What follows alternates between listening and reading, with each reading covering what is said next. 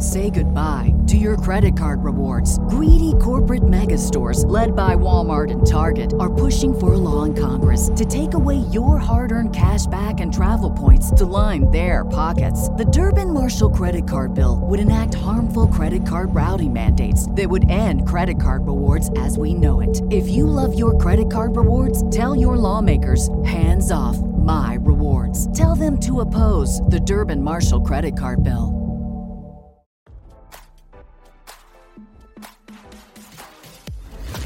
Why scroll your feed when you can get the latest celeb news with your eyes closed?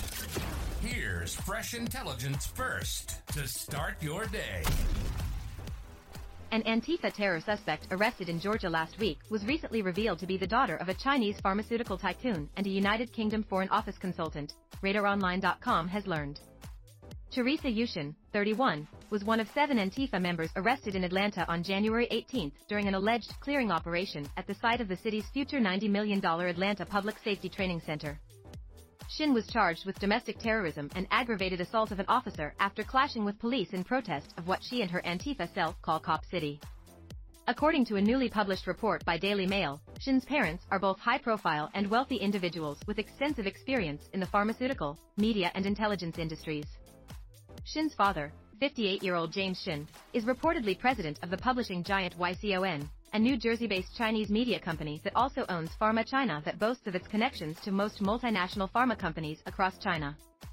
Shen's father describes himself as a strategist, advisor, and publisher who's specializing in China healthcare, and comes from a family with generations of ties with the pharmaceutical industry in China.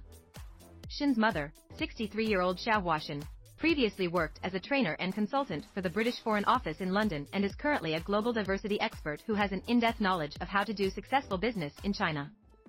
The couple's 31-year-old daughter previously worked as an intern at both Reuters and CNN.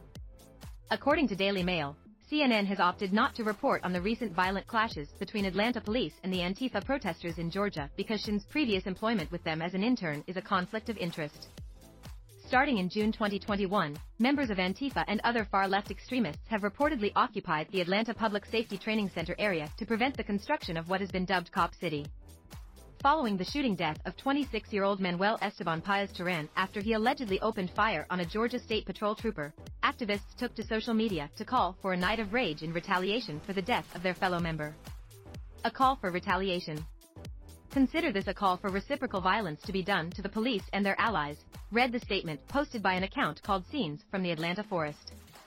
On Friday, January 20th, wherever you are invited to participate in a night of rage in order to honor the memory of our fallen comrade, the group added. She was reportedly arrested and charged with domestic terrorism and aggravated assault of an officer while preparing 2 days earlier for the night of rage on January 20th. Now, don't you feel smarter? For more fresh intelligence, visit RadarOnline.com and hit subscribe.